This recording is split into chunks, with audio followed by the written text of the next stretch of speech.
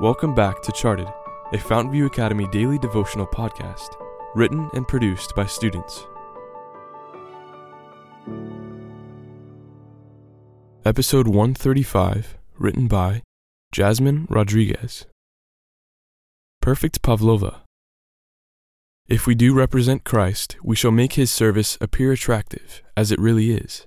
Christians who gather up gloom and sadness to their souls, and murmur and complain, are giving to others a false representation of God and the Christian life. Steps to Christ, page 116. You eat with your eyes first. This was the quote buzzing around in my head as I set out the ingredients needed to create my next masterpiece. My Food Technology 9 assignment was due next week. We were required to create a recipe and serve it, restaurant style. Half of the grading points would go towards the taste and flavor of the finished product.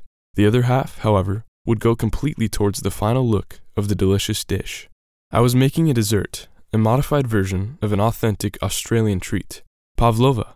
The bottom layer was a rose-flavored meringue nest-topped with a generous serving of vanilla bean whipped cream.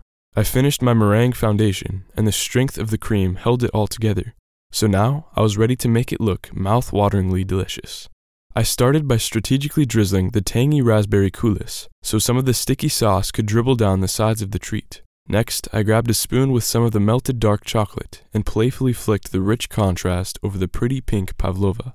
Now, being more precise, I carefully topped the meringue cake with fresh raspberries, making sure the spacing between each berry was on point.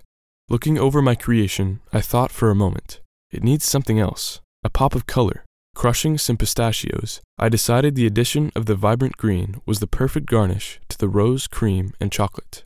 Plating my pavlova perfectly, I took a step back to admire my efforts. It is beautiful. Thinking about all the work I put into the dessert, I stopped and realized, if we as Christians put as much effort into making God's service look attractive as we do making our food appealing, then we would always be positive and true representations of God's love to others.